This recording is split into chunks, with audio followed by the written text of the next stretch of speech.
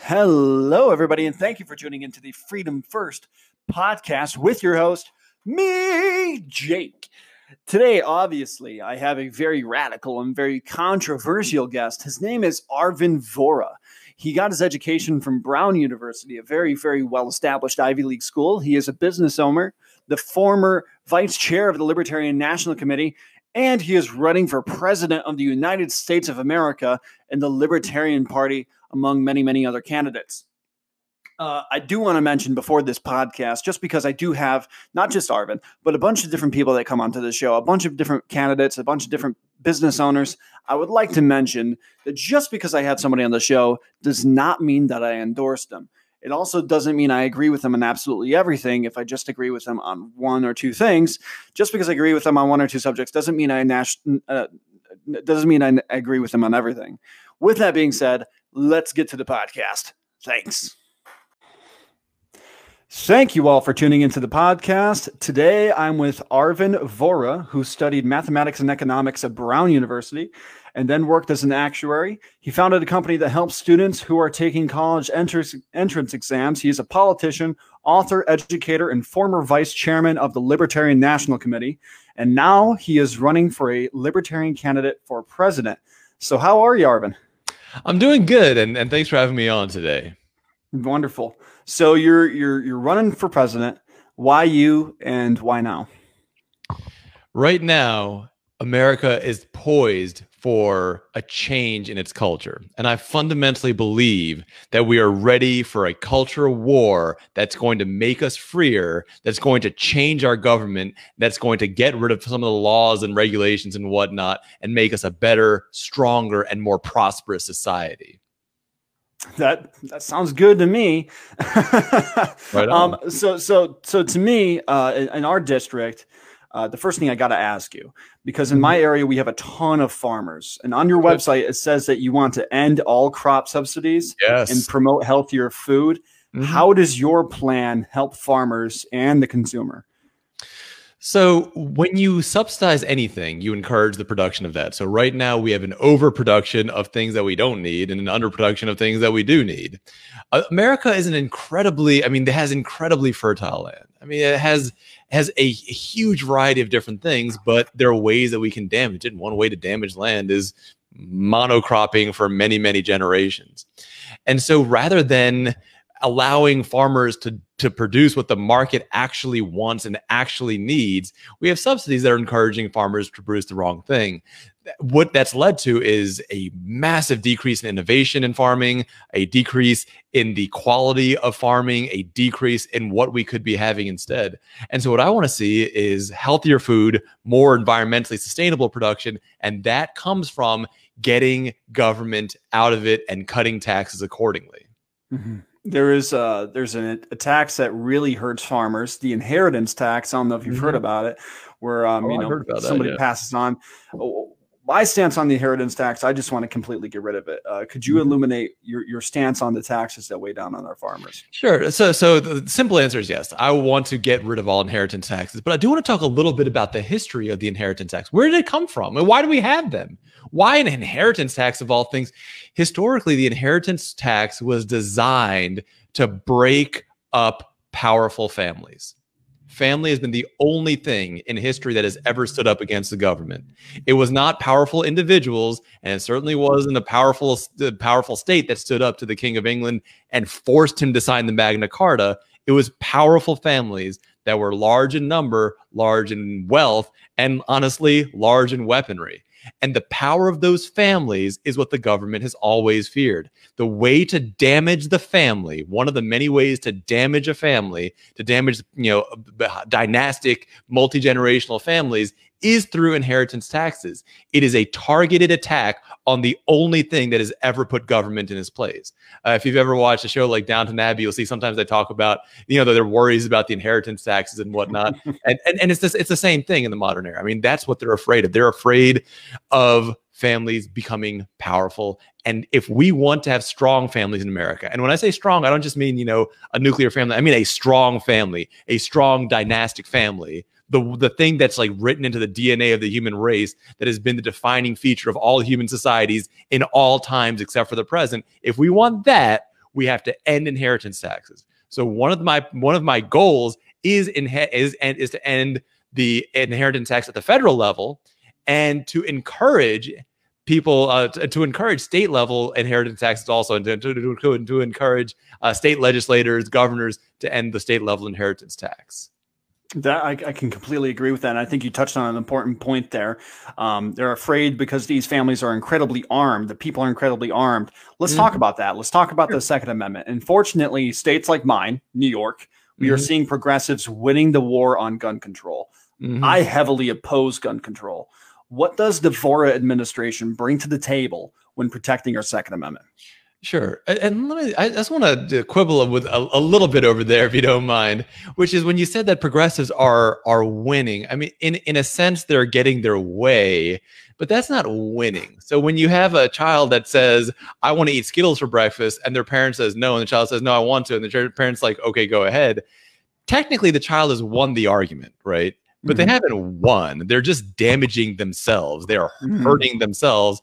And the parent in this case is allowing it. So have progressives been victorious in the argument in many parts of New York? Absolutely. No question about that. Have they won? God, no. They're disarming themselves. One of the few nice things about the Trump administration is it's gotten a lot of people on the left to realize that maybe you do need weapons. Because government can overreach in ways that you don't like as much. So sorry, go ahead. You were going to say. I was going to say the coronavirus has actually presented a unique opportunity for those on the left to kind of realize how important the Second Amendment is. I mean, I have friends who are on the left who are just like, man, how do I get a gun? I'm starting to get scared, when historically they've always been opposed to guns. Exactly. So it's kind of playing into what you're saying. And and a lot of that, I mean, a lot of that is a rural urban distinction, right? Because if you think about if you're in the more rural areas, and a lot of my friends, a lot of my supporters are in rural type areas, most of the threats you face in a rural area can realistically be handled by a powerful rifle. I mean, most of the time, the worst that you're going to see is a bear, and a strong enough rifle will put it down, right? But in the cities, the threats that you face are government. And in order to stop a SWAT team raid, I don't know what kind of weapon you would need. I mean, I don't have it, whatever it is, but it's not something simple. So a lot of times people in urban areas are saying, well, what would I do? It's not going to keep me safe from the threats that I face. It's not going to keep me safe from the police. So they don't understand. There's a bit of a separation over there. Here's my position on guns. You have the right to have as powerful a military weapon as the government, if you can afford it. Nobody has an obligation to buy it for you. I mean, that's how a right works. A right is you have to buy it. And I don't think there's been any additional taxes, regulations, or anything like that on buying them. So if you want to buy a machine gun, go ahead, buy a machine gun. Now, if you want to kill somebody with a machine gun but not in self-defense, but just because you want to, well, that's the problem. Murder is a problem. It's not like I'm in favor of murder, but if you want to have a gun for self-defense, if you want to have a gun to keep a government in check, if you want to have the most powerful machine gun you can buy, go ahead. In my district, we have people will live out in the rural area. They live about 40 minutes away from any police station. Those people need firearms because they can't just wait for the police to show up. If there's an intruder, they got to be able to hold them at gunpoint or put the intruder down if necessary. Exactly. And that's the thing. I mean, even if you're living in a rural area, it's not that the nearest person is 70 miles away. I mean, the nearest person is maybe, if you have a big, huge farm, maybe the nearest person's 1,000 acres away, but that's honestly in a car, not very far. So that is a distance that can be very easily covered. And you need to be able to protect yourself. Also, if you live in an urban area and you don't live inside of a police station, then you also need to be able to protect yourself. I mean, I'd have never heard of this kind of armed robbery that takes 20 minutes or 5 minutes for that matter. These things are fast. And if you want to defend yourself, you need to be able to react quickly. And, it's become a cliche now, but it still holds true, which is when seconds matter, the police are only minutes away. And that's why we need to have weapons. Here's my position on weapons. And I've said this publicly in many different forms, not just in libertarian areas. I've said this in front of conservatives, and I've said this in front of progressives who have often fairly universally booed it. And this is important because a presidential candidate needs to be able to stand up for our values everywhere, not just pander when they're popular. But I'll tell you exactly what I've said to progressive groups right before they were about to lobby for more gun control. I've been invited to speak as a representative of the Libertarian Party, for example. And I'll tell you exactly what I told them, that if I'm elected president, I will immediately pardon every single person who's in jail for a weapons charge. And then I'm going to sit there in the Oval Office, or if I've sold the White House, sit somewhere else and just pardon people for any weapons possession charge. What happens right now, and this is something that progressives are now starting to figure out, gun laws and regulations, the way that they're written, are designed to target people who don't have as much formal education. So often people will get a gun, they don't not do anything menacing with it, they're keeping their home, they're trying to be safe, they're trying to do the right thing. They get confused by the forms. Why? Because the forms are confusing. I have an Ivy League education. I think the forms are confusing. And so it is a confusing thing on purpose. And what happens is somebody didn't fill out some part of the form right, and they get arrested for a paperwork error. That's nonsense. That's being used to target rural communities. It's being used to target minority communities. It's being used to target every community at any point that the police decide that they have a problem with that group right now, that week. And that could be any group, whatever group you're in. If you think you're safe from the police, that can change on a dime. Yeah. I just want to kind of move the conversation along now. Sure. Let's talk about education. Because education's a key point in my campaign. It's a key issue here in New York. Yep. You said before that you want to eliminate the Department of Education. Yep. I want my viewers to know, and I want to know, how does that benefit the education system, and how do you implement that? There is nothing worse you can do to your kids than put them in a public school. It is the worst form of education on earth. It is a prison type of education, and it is generally incompetently run. And so at the federal level, you can work to end the Department of Education, but that's not the goal. The goal is to get rid of public schools completely right now, as fast as we can. Now, here are some things about public schools that are true in Maryland, and New York is a similar state, so I wouldn't be surprised if they're true in New York as well. In Maryland, when you're applying to be a teacher, there's a test called the Praxis. It's like a standardized test for teachers, right? Mm-hmm.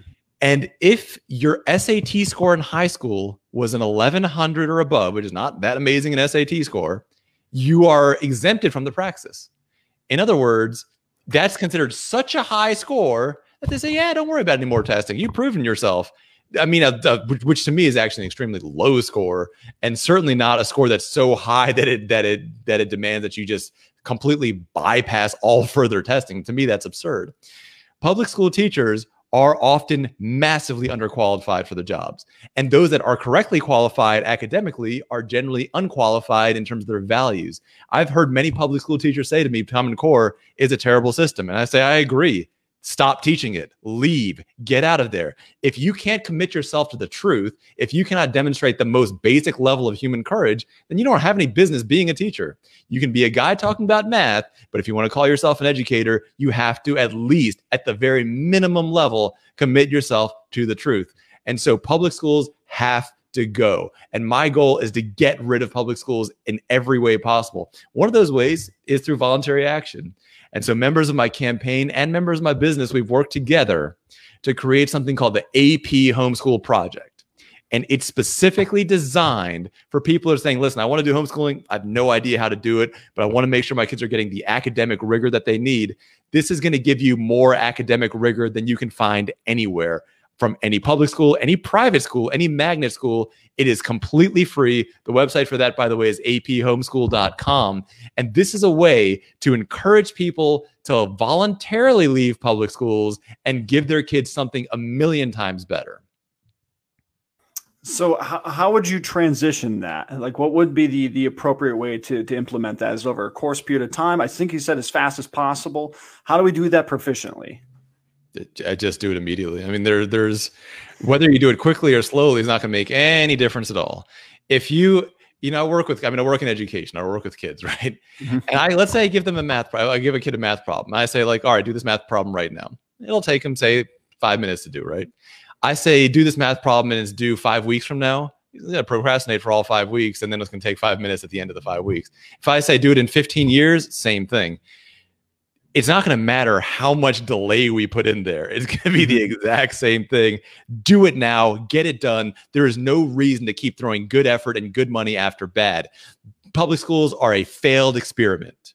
Mhm. You know, I want to paraphrase Franklin Roosevelt, where he says that if you try something out, if it fails, admit it frankly and try something else.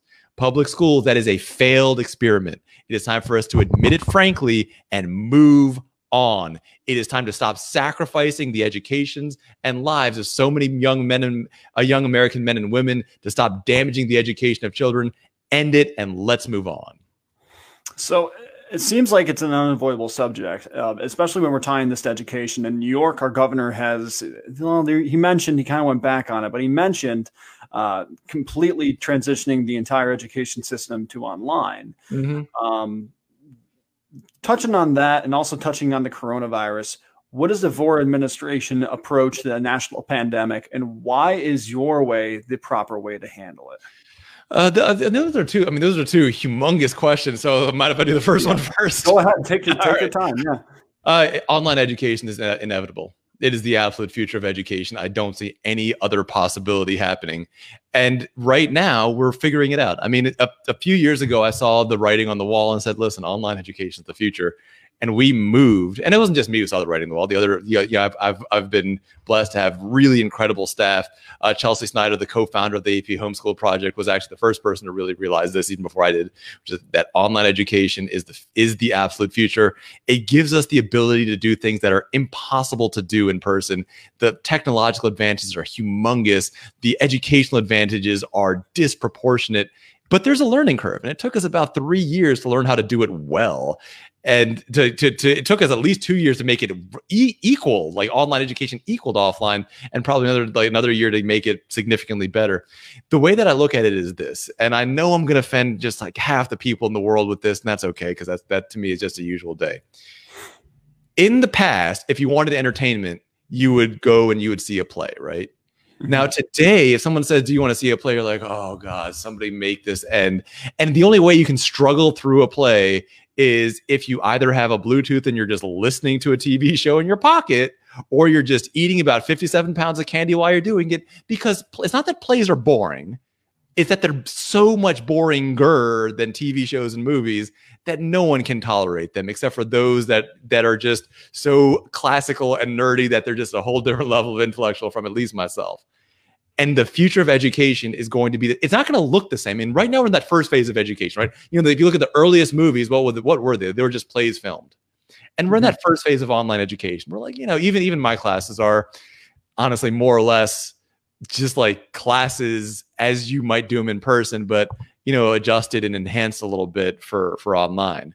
But that's the beginning, and that's not the end. And this is going to go so far to the point where the online education experience is going to be untouchably past the offline education experience, in the same way that today Netflix is unsurpassably past, you know, any kind of play ever. People see a play once a year. Even billionaires see a play maybe twice a year because they have to, because that's like a law. When you're a billionaire, you have to see more plays. But it's like the downside of being a billionaire. I mean, every billionaire is like, man, I just missed those Netflix days. So one, I think online education is the future. There's no way for that to be done. I don't know how you feel about that, Jake, but I don't see in-person education as being a meaningful part of education in the future. Sure. And I haven't gone through it nearly as much as you have with the whole online transition. It sounds like you got a lot of experience in making that system work, a lot of trial and error, I guess. You said about 4 years, 5 years it took you to put adding it all up and trying to think. Yeah, and the thing is, we're still changing. I mean, every week, every month, we're adding new things. We're experimenting with new things. I mean, you know, you can tell when you're dealing with a mature system versus a in progress system, right? Mm-hmm. So, for example, when I'm teaching calculus, the methods of teaching it aren't mature, but the subject of basic calculus is pretty much there. Where I don't expect to see big, huge changes in the basic ideas of calculus, you know, within the next like 3 days, right? Mm-hmm. Whereas the methods of teaching it, especially teaching it online, I do expect to see big, huge change in the next 3 days, and 3 days after that, and 3 weeks after that. And it's this huge online educational ecosystem, and it is in its infancy. It's where movies were before Citizen Kane. That's where we are right now. Sure. Let's touch on that second part of the question with the coronavirus epidemic. Like I asked, what is the VOR administration approach to the national pandemic, and what is the proper way to handle it? Talk about the current situation, not the current coronavirus situation. Let's just talk about the current shortage situation a bit, because we need to have that background to even answer the question, right? So we have to ask, why is there a hospital short? Why is there a shortage of beds? Why is there even a concern? You think about the longest you would ever wait for a restaurant table, and what is it? Like, let's say it's the busiest day of the year, it's Valentine's Day or something. What's the longest you wait? What, 3 hours if you don't have a reservation? Maybe 4 hours. And that would be an exceptional day. Like, you would call up your friends and be like, you won't believe this. I waited for 4 hours for a table, right? Mm-hmm. That's the extreme longest you would ever wait. Now let's consider a hospital. Is 4 hours an unusual wait at a hospital? No, it's a fast one. Is 2 hours unusual at a hospital? No. If you're saying like, yeah, I waited for 2 hours at a hospital, people be like, oh, that's really cool. How'd you get in so quick? Did you know the president of the hospital? Do you own the hospital? Are you famous? How did you get a 2 hour wait at the hospital? That's what they asked. And so how did that happen? I mean, it's the same thing. It's a building with experienced staff that know how to do a thing. Where's that coming from, right? And there's a few things that are making that happen, and it's happening because of government. It's happening on purpose. Their goal is to create a shortage. In a lot of states, I'm not sure if New York is one of them, but my guess is that it probably is. If you want to build a hospital, you need to get a certificate of need, not from the state, not from sick people, from your competitor, from the other hospitals in the area. And of course, they'd be like, hell no, we don't need any more hospitals. They'd be like, would you like competition? They're like, no, of course I don't want competition. And so that's the literal current situation. And that's what the government's allowing, an artificial shortage. To me, if you want to make a hospital, just go make it. I mean, if you have the money for it, right? I mean, it's not such a small undertaking that just every single person on earth will be like, oh yeah, I'm going to build a hospital. I mean, it's still a big thing, but to make it that you need to get your competitor to like endorse you with that, I mean, that's nonsense.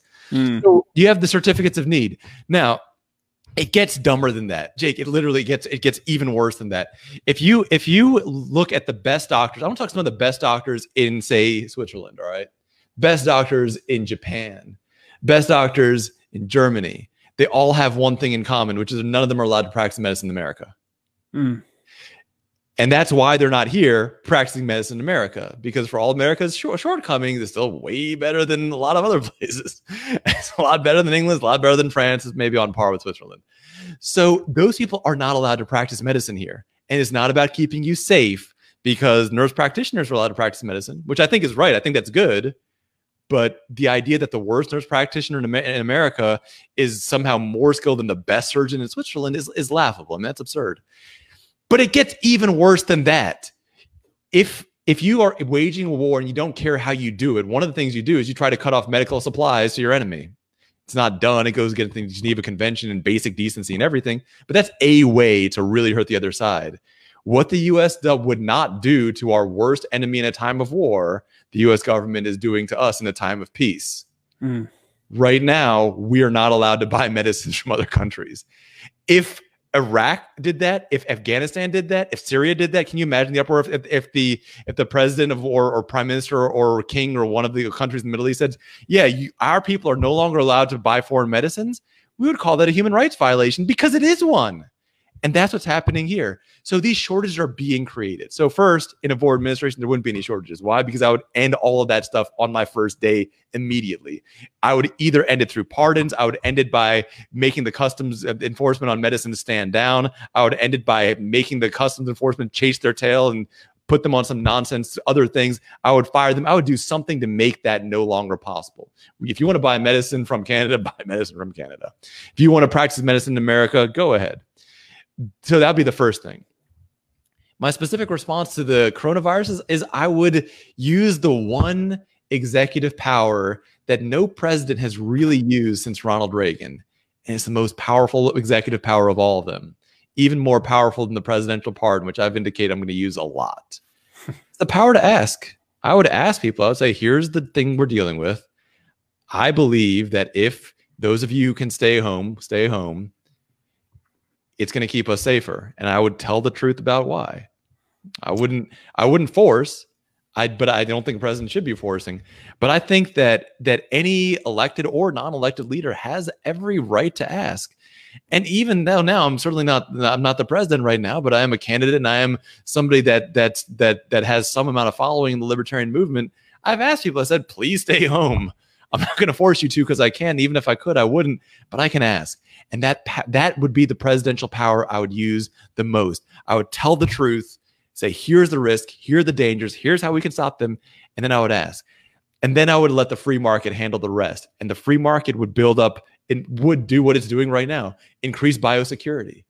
Right now, biosecurity in America is terrible. I mean, we lose 50,000 people a year to the flu. What the hell is that? I would want the free market to innovate, to think of different ways. I would encourage, I would ask, let's end this. Let's shut it down. Now with force, now with taxes, now with regulations, but by encouraging the free market to take on this incredible challenge of biosecurity, to take it seriously and make dying of these diseases just a thing of the past.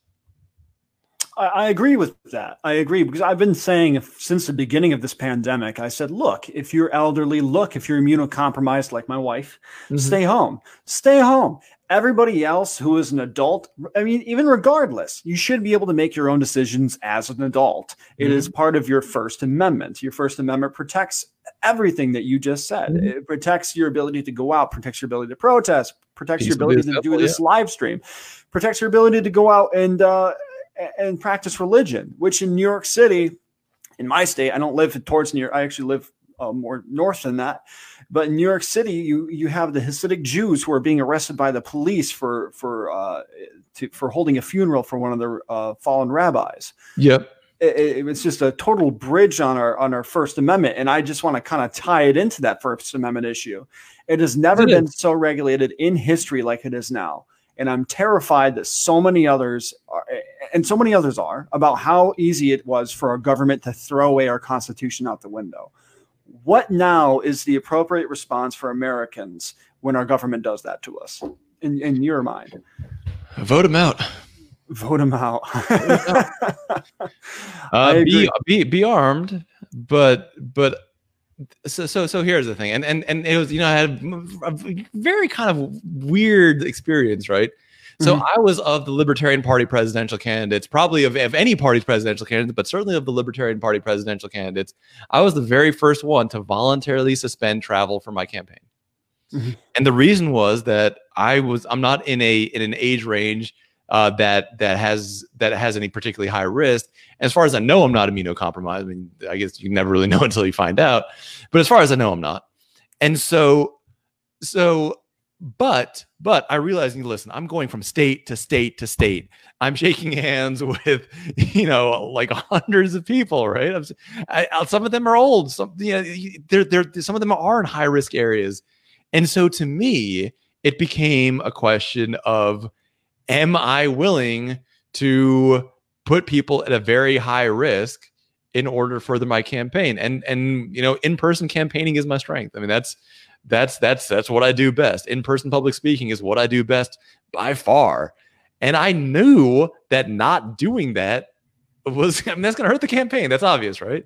And so that was a decision that I made. And so that's the thing that I want to drive home here, which is voluntary decision-making is not equivalent to selfish decision-making. It can be, but it doesn't have to be. It's just voluntary, just unforced. Now, what was interesting is when Maryland was put under like a formal lockdown, then every bone in my body was like, nope, I'm just going to get out. I want to get out and just like cause mayhem. I had to stop myself and I said, listen, even though it is odious and wrong for the governor to be putting forth this kind of a nonsensical position, it's still the right thing to do to restrict travel. And so I had to think about that for a bit. I mean, I didn't have to think of it for very long. I had to really think a lot about suspending campaign travel, I'll tell you that much. But that was the thing. So what that illustrates to me is how powerful asking can be, how powerful voluntary action can be, and how hateful coercion is. The second I felt coerced, I want to do the opposite. And I wasn't the only one. Plenty of people who would voluntarily self-isolate were just like, nope, that's the last straw. Yeah, there's a huge movement here in New York. On Facebook, there's a group called Reopen New York, and there's thousands of people in it. And now I want to get your opinion on this, because Facebook, as you know, Facebook and Google are enormous, but they're private industries. They're private businesses. Yes. Do you think that they have the right to take down posts and information regarding protests, times and places, or, you know, civil disobedience? Do you think they have the right to do that? Or because they are so large, do you think that they should be prohibited from doing so? They have the right to do it, but there's a second half of that, and that's a big second half.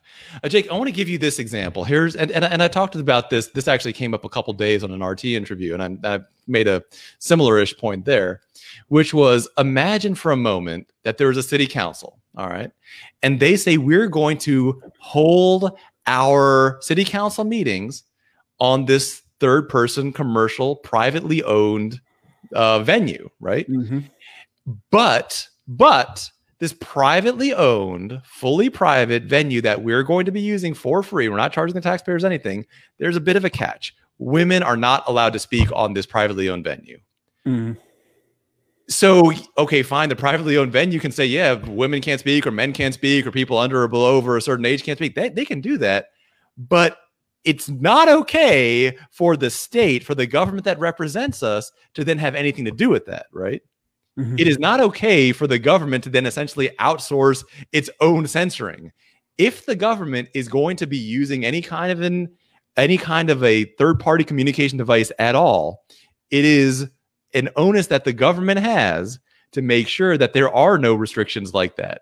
And if there are such restrictions, the onus is on the government to refuse to use that app in any way whatsoever. So I believe the response in this case should be that all government agencies, all elected officials, all appointed officials, every single person should be mandated by law. If you believe in laws, I don't. I mean, I'm an anarchist, but if you want to go with the law system, should be mandated to leave Facebook entirely, to leave Twitter entirely. That any agency should not, under any circumstance whatsoever, put out relevantly public or urgent information on Facebook or Twitter or anything like that, because those are organizations that are stifling political debate. And the government does not have the right to outsource the stifling of political debate to a third party and then say, we didn't do it, they did it. It's just like the government doesn't have the right to hire mercenaries who then go setting kids on fire and say, oh, no, it wasn't us, it was the people we hired. It's the exact same thing. You cannot outsource unconstitutional decision making. Facebook wants to censor stuff, fine, go ahead, let them. The government has to cut every single tie with Facebook, though. Every tie. I think I agree with that. There is a part. I agree with that. I agree to let private business do what they want to do, but there is like a portion of me who feels, I don't know, angry that Facebook has such a massive company that has the power to just silence people. So I think that's where a lot of makes me angry too. I mean, our campaign ads have been banned because we said that we supported marijuana legalization, which I do. Let's talk about that. You touched a very touchy subject for a lot of people: the war on drugs. Yeah, and I know you're going to have a field day with this. Sure. What is your position on marijuana, and why is it important that we end the war on drugs? I think using marijuana is idiotic. I don't use it. I don't encourage people to use it. In fact, I actively discourage people to use it. There's a program that we have at Vora Method that's specifically designed to help people not give in to peer pressure. And it's not a particularly nice program. Nothing that I do is particularly nice. It is a brutal set of social tools that allow you to intimidate the living hell out of anybody who would try to peer pressure you. I mean, so when I say I don't support marijuana use, I don't. I also don't support heroin use. I don't support cocaine use. I think they're all bad ideas. I don't do it. I don't encourage it. And I try to give people, especially young people who maybe don't have the same self-confidence and whatnot, the social techniques that can allow them to achieve the social gains you would get from drug use without drug use. And it's something that I think is important. But I don't want the government involved in that, because the government's terrible at everything. Yeah, I mean, just like I believe in education, right? I mean, I wouldn't do education as my job if I did. I studied in math and economics in Ivy League College. The normal path from there is investment banking, but I didn't want to waste my life pushing money around. I wanted to do something that mattered. So I chose education because I think it's important. In the same way, I do believe that restricting, stopping drug use is a good idea. But the government's so terrible at everything. They can't do anything right. So why would I want to put them in charge of it? I don't. And so me saying end the drug war is I don't mean like end the war on drugs. I mean, end the government's involvement in it. I intend to continue my war on drugs personally. Let me tell you that. And I'll tell you this as well. I'm going to do it. I have already done it with greater success in the government, which with government success has been either zero or negative. I already have done it with greater success. And as I continue to expand some of these programs, it's going to be even greater success.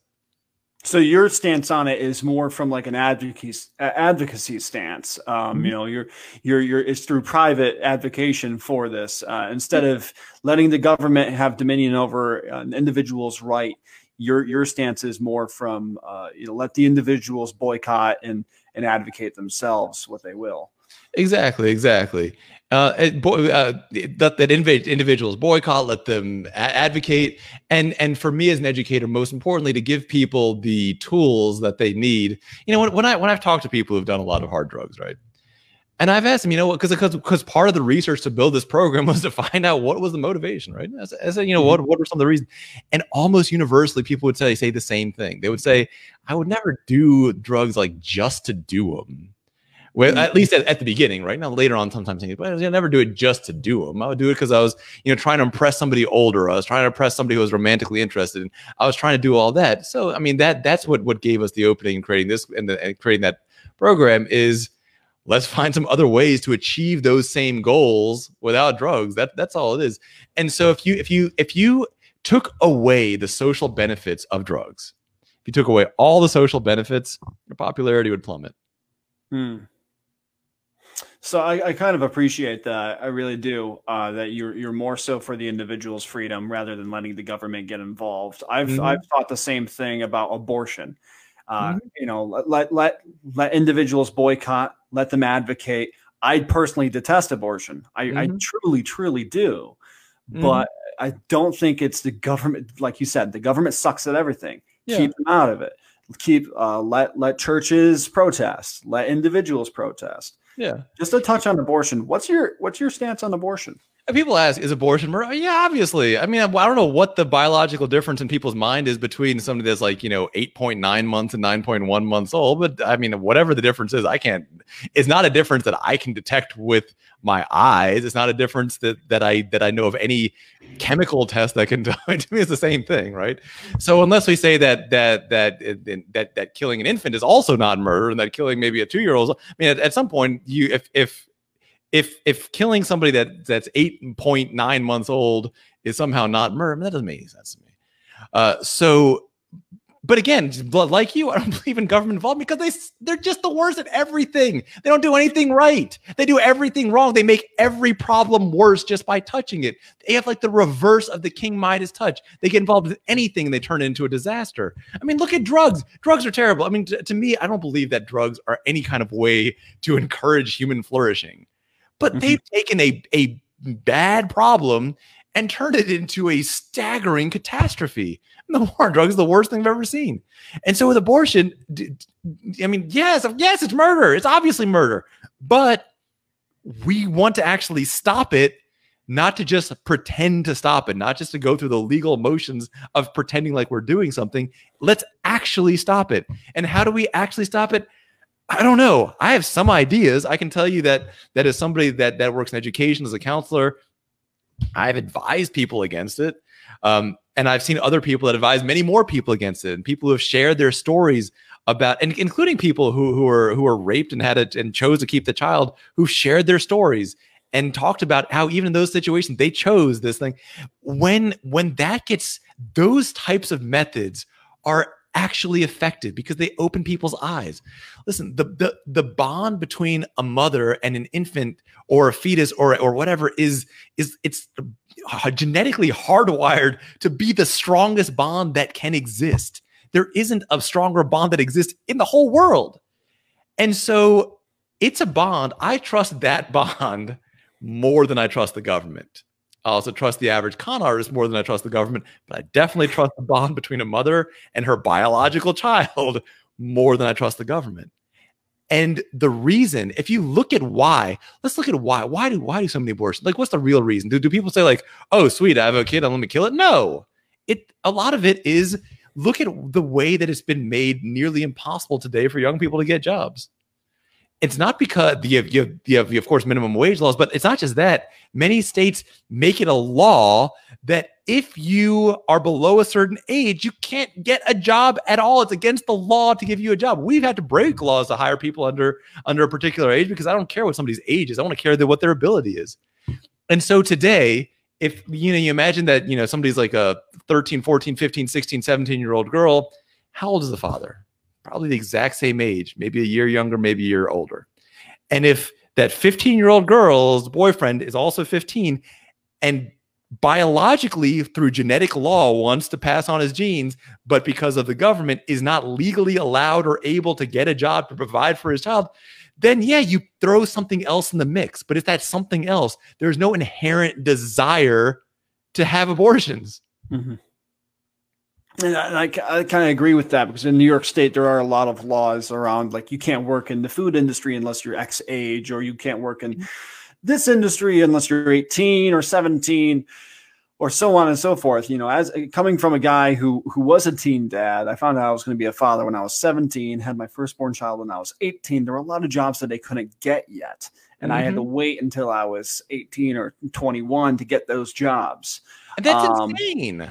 Yeah, right? It completely hindered my ability to grow, not just financially, but also as a father.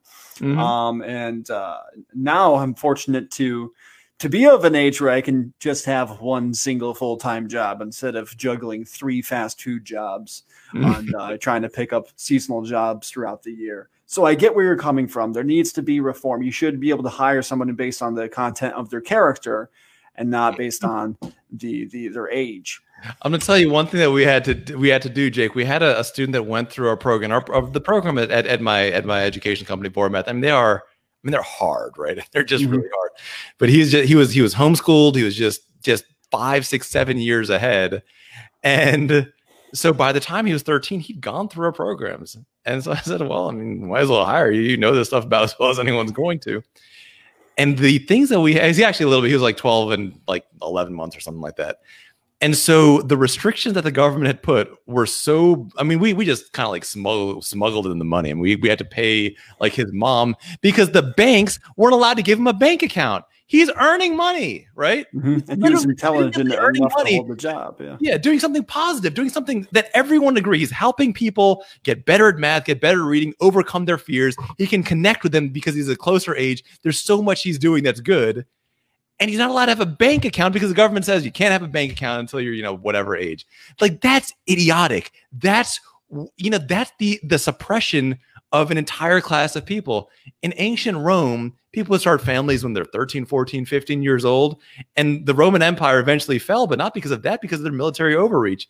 And the sad thing is, in America, if you're 14, you can certainly attend a military recruiter's presentation, but you can't get a job. You can learn about how amazing and exciting it's to be a soldier, but you can't see the reality of getting an actual civilian job at that age. And that is criminal.